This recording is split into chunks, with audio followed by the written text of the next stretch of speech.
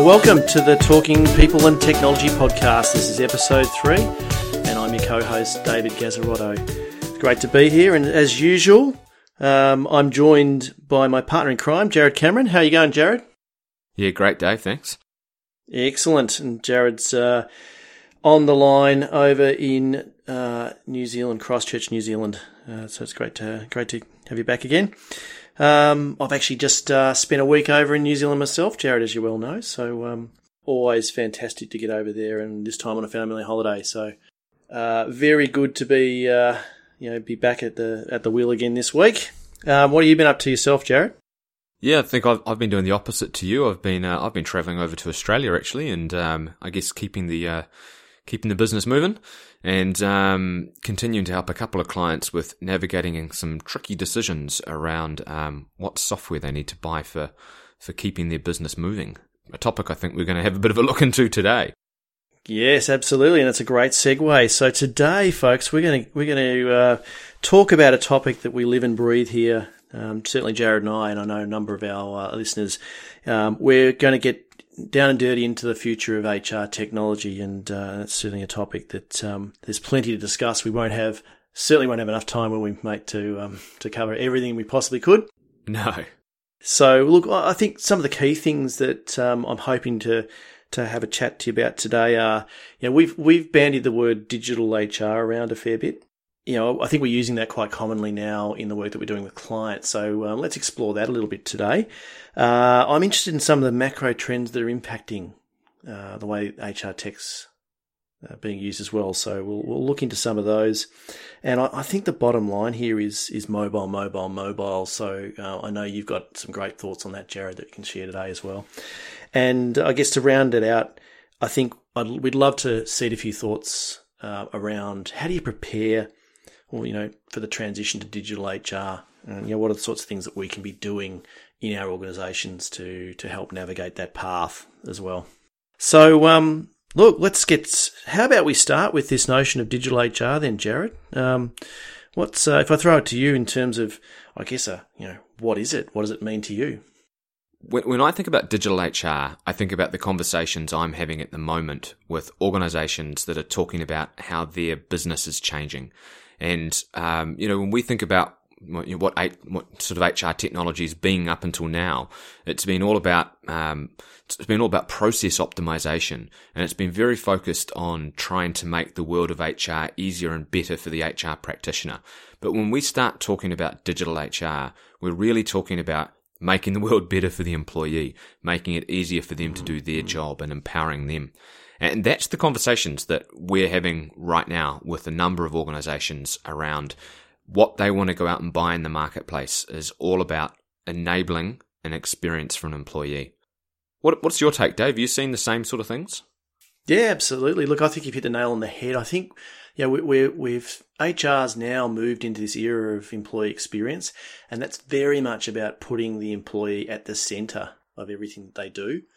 And what we're realizing pretty quickly is a lot of the HR technology that's been deployed to date, and I know we've ascertained in previous podcasts that I'm the old timer here, and I know 20 odd years ago when I first started working with HR technology, it was very much the challenge was automation. It was getting off paper. It was Y2K, the year 2000, and getting ourselves equipped for the impending storm there. And I think what's happened is HR technology has continued to let us down. It's driven the HR function and the events and processes that are around that. And as the world is moving very quickly to this putting the person at the center, the technology's lagged and lagging. So I think there's a lot of stuff that we need to do now to sort of bring ourselves forward, and there's some real challenges around that. I guess when I'm thinking about it, I'm thinking, it's not just a technology exercise. And so digital HR for me is getting away from this notion of let's deploy technology to do something for us. It's actually flipping that around and saying technology is an inherent part of what we do. It's invasive in everything in our worlds now, from the fridge telling you not to take the the chocolate bar that's in there, because it's hooked up to the internet now, and through to just every aspect of our lives being connected to something in some way, shape, or form. And we've got to help HR to leverage that and to reimagine what it does and what it brings to the organisation accordingly. One of the things that's happened here is, we've said this before, where it used to be the world where corporates would always lead in the technology sort of space. But actually what's happening now is the pace of change is so rapid in our personal lives with the technology that we're using. It's actually starting to lead the corporate world. And I can just think of a couple of really good examples. I mean, you think about the kind of wearable tech that most people have access to now around a Fitbit or an Apple Watch, or there's all sorts of different things that can work in that space. And actually, you've got almost better technology strapped around your wrist than you do when you walk into the workplace. And you and I were having this conversation the other day about the education sector, and we've both got kids, and I've got a sub 2-year-old that goes to daycare, and I've got an app that tells me about his experience at daycare, and that his the people at the daycare use to communicate with me. I get better information about my almost 2-year-old than I probably get about my own employees and in my own organisation, which is surprising that that's happened, but it's happening around us everywhere. And actually, I think HR technology is possibly standing there and going, we've got a bit of a catch-up job to do here. Yeah, I think you're right, Jared. I think if I think about how quickly the shift is being taken, it's going quicker than the vendors or the traditional vendors can keep up. And there was Josh Burson has done a great article released this week where he's commented on that, and I think I've shared my thoughts on this a lot over the last few months, where I just think the vendors that we've traditionally been working with, and this is not a slight on them, it's just a reality, they've actually fallen behind, and we're in this situation now where the end user or the end customers of the software vendors used to get their roadmaps in terms of what they would do next with HR technology from the vendors themselves. And now, they're at a point where what they need and the demand that's coming from within their organisation is ahead of where the vendors are at, and the vendors are slowing them down. So, I think people like us are playing a bit of a role here to help bridge that gap a bit. We certainly don't want to drive a wedge between vendors and the customers. We've got to help there to be, a set of solutions that are broader than just one platform. We're moving away from the single integrated suite models that we've been working with for probably the last 5 to 10 years. So look, I think there's interesting times, lots of challenges ahead there. Well, I guess that conversation has changed. I mean, a few years ago, it was very much process automation, take things from paper and put it online. But now, when I think about the conversations, I have with people that are looking at technology solutions, they're talking about a couple of really key things. But, one of them is, make it real time, make it immediate, make it continuous. So not sort of a slow annual process. It's just a never ending sort of process. Second thing is get it on a mobile, get it on a tablet, make that first priority. And the third thing is, make use of this great data set that we've got to help people to be better in their jobs. And, whether that's giving them powerful dashboards or even going a step harder and giving them prompts and, helping them to understand what they should be doing to be effective in their role. So it's a really different, a different conversation to what we were having 2 years ago. And it's interesting because sometimes I sit back and go, where are we going to go and find solutions that do what they're asking for? And the reality is there are some out there, but they may be just not the traditional players in the market. What we're looking at here is there's not going to be a single solution, probably for the next several years, maybe longer. We're looking at an era here where there's going to be some hybrids of some platform plays that build the foundation, gather the data, and manage the key things that we need to managing. Even from a compliance perspective as well. But the real value is going to come from what we connect, and it's this notion of apps, isn't it? And this is directly coming out of what's going on in the broader world of technology and consumer technology. And, that's, it's really, we've moved away from the internet era now to the mobile era. And I think that's something that HR has to get its head around pretty quickly. Yeah, definitely. I mean, if you just, if you think about, something as simple as what's your development strategy? Do you develop for web or do you develop for mobile first? And actually, some of the vendors have come out and openly said our new, our dev program now is completely geared around mobile first. And I think that's an indication of them responding to the market pressure to provide, really, really full functioning apps. And I think the challenge we've had is traditionally in the app space, most of the vendors have tended to just have these scaled down, very basic, very limited apps that, really are kind of about viewing, not really about doing things. But actually what's been asked for now in the marketplace is, I want to be able to go to my app and do all the things that I need to be able to do on it, which might not be that many things. It might only be 3 or 4 things, but I want to be able to do them in the app and I want to be able to do it anywhere. So, I think we are seeing there is some, response from the market happening, but I think the whole push from mobile, it happened, we've all known about it for a while. It's been happening for, 6 to 8 years. But it's only really started to explode probably in the last, 2 to 3 years to become absolutely 100% mainstream. I mean, when was the last time you opened your social media, browser to look at something? It's most of us are doing that off our phones now. And even I note this week that Facebook's just launched a new trading marketplace and, it's all pretty new. They haven't launched it on the web browser. It's only available on the app. And, I think that's a signal of, if a big player like Facebook is doing that, that's a signal of what everybody needs to be doing. Yeah, exactly. And you touched on a couple of really interesting things I want to pick up on there. One is, you're right, we've moved away from, we're not using browsers. We're not using the internet the way that it was designed originally with, good old Netscapes and the like. Where we'd open the browser, we'd interact with a website in some way. And now we're doing it through apps and we're doing it in context.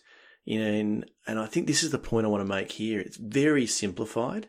What makes apps work well is they're very contextual, and it may be you only do 2 or 3 things in them, but you do it efficiently, productively, and in an engaging manner.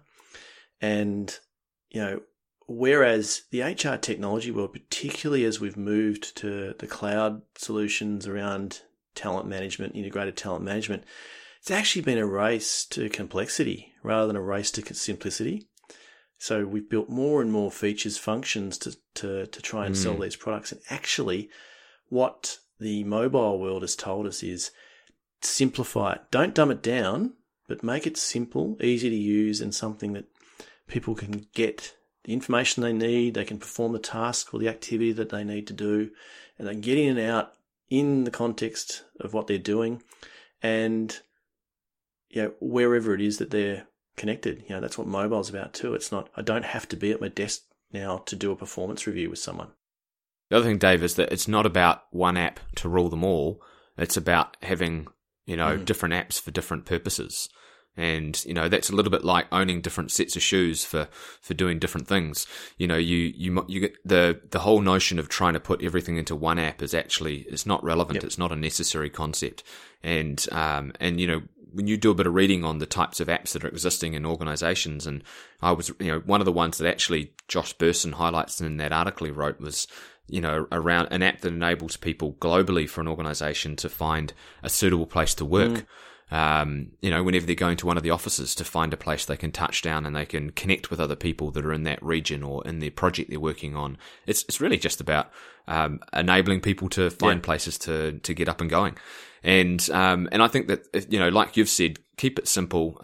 It can still be feature rich, even though it's simple. But it doesn't need to be complicated.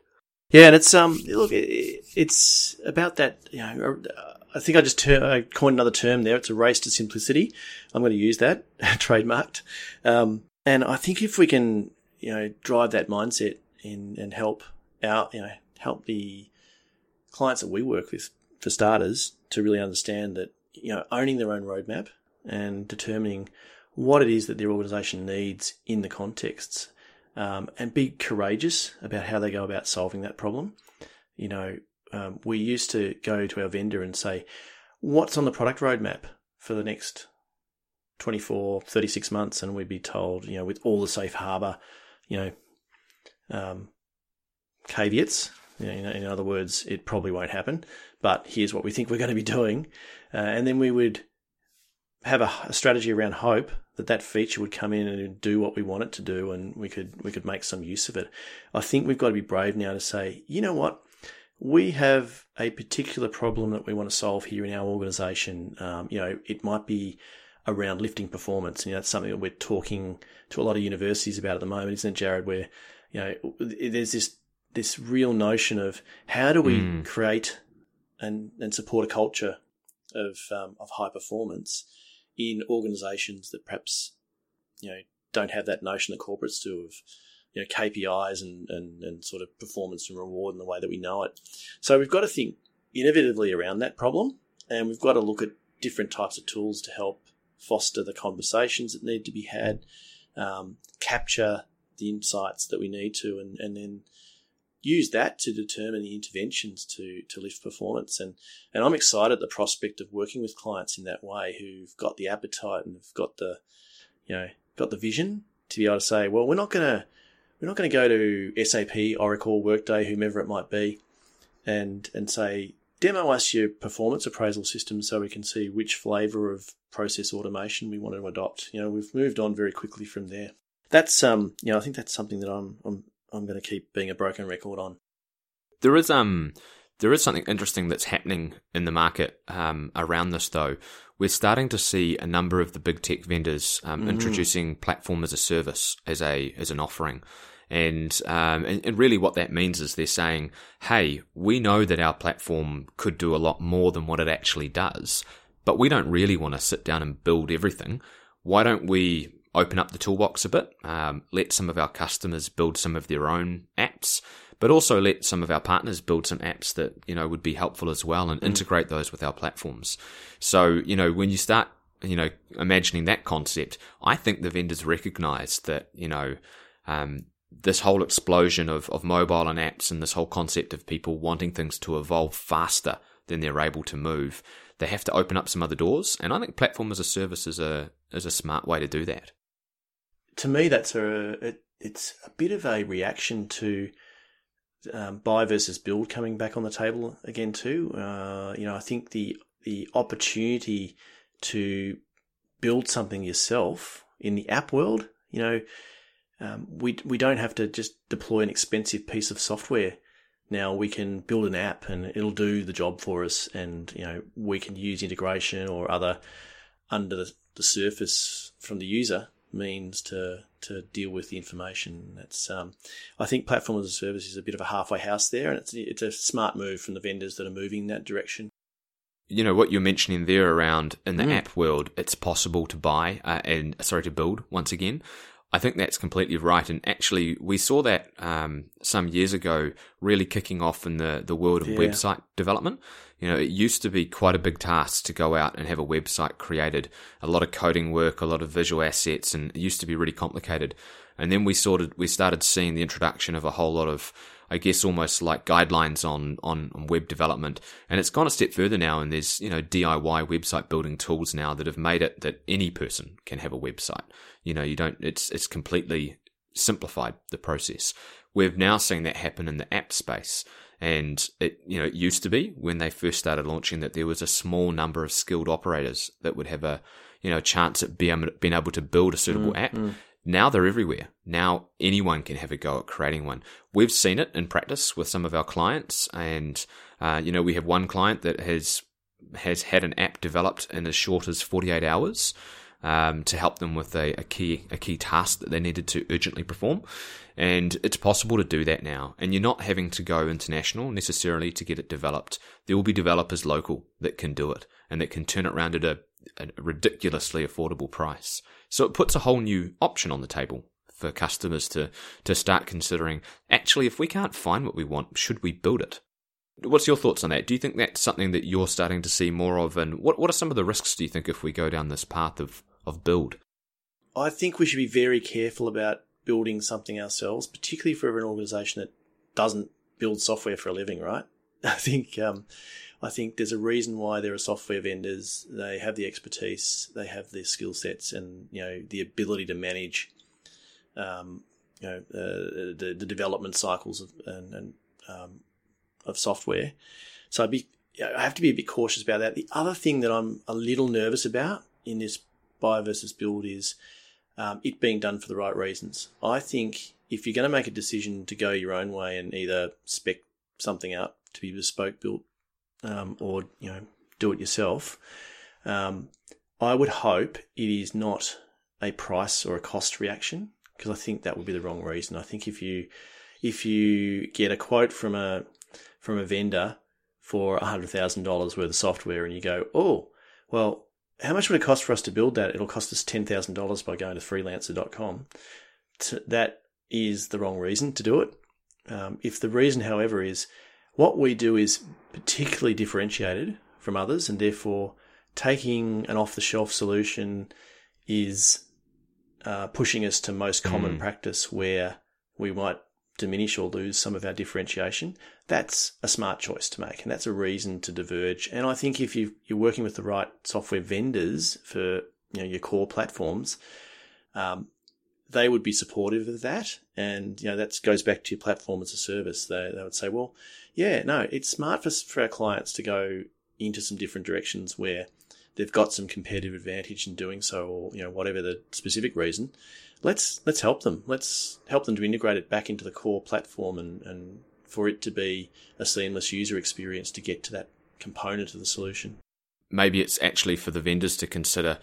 They also have the option here of buy versus build. They have the option of acquisition versus create their own.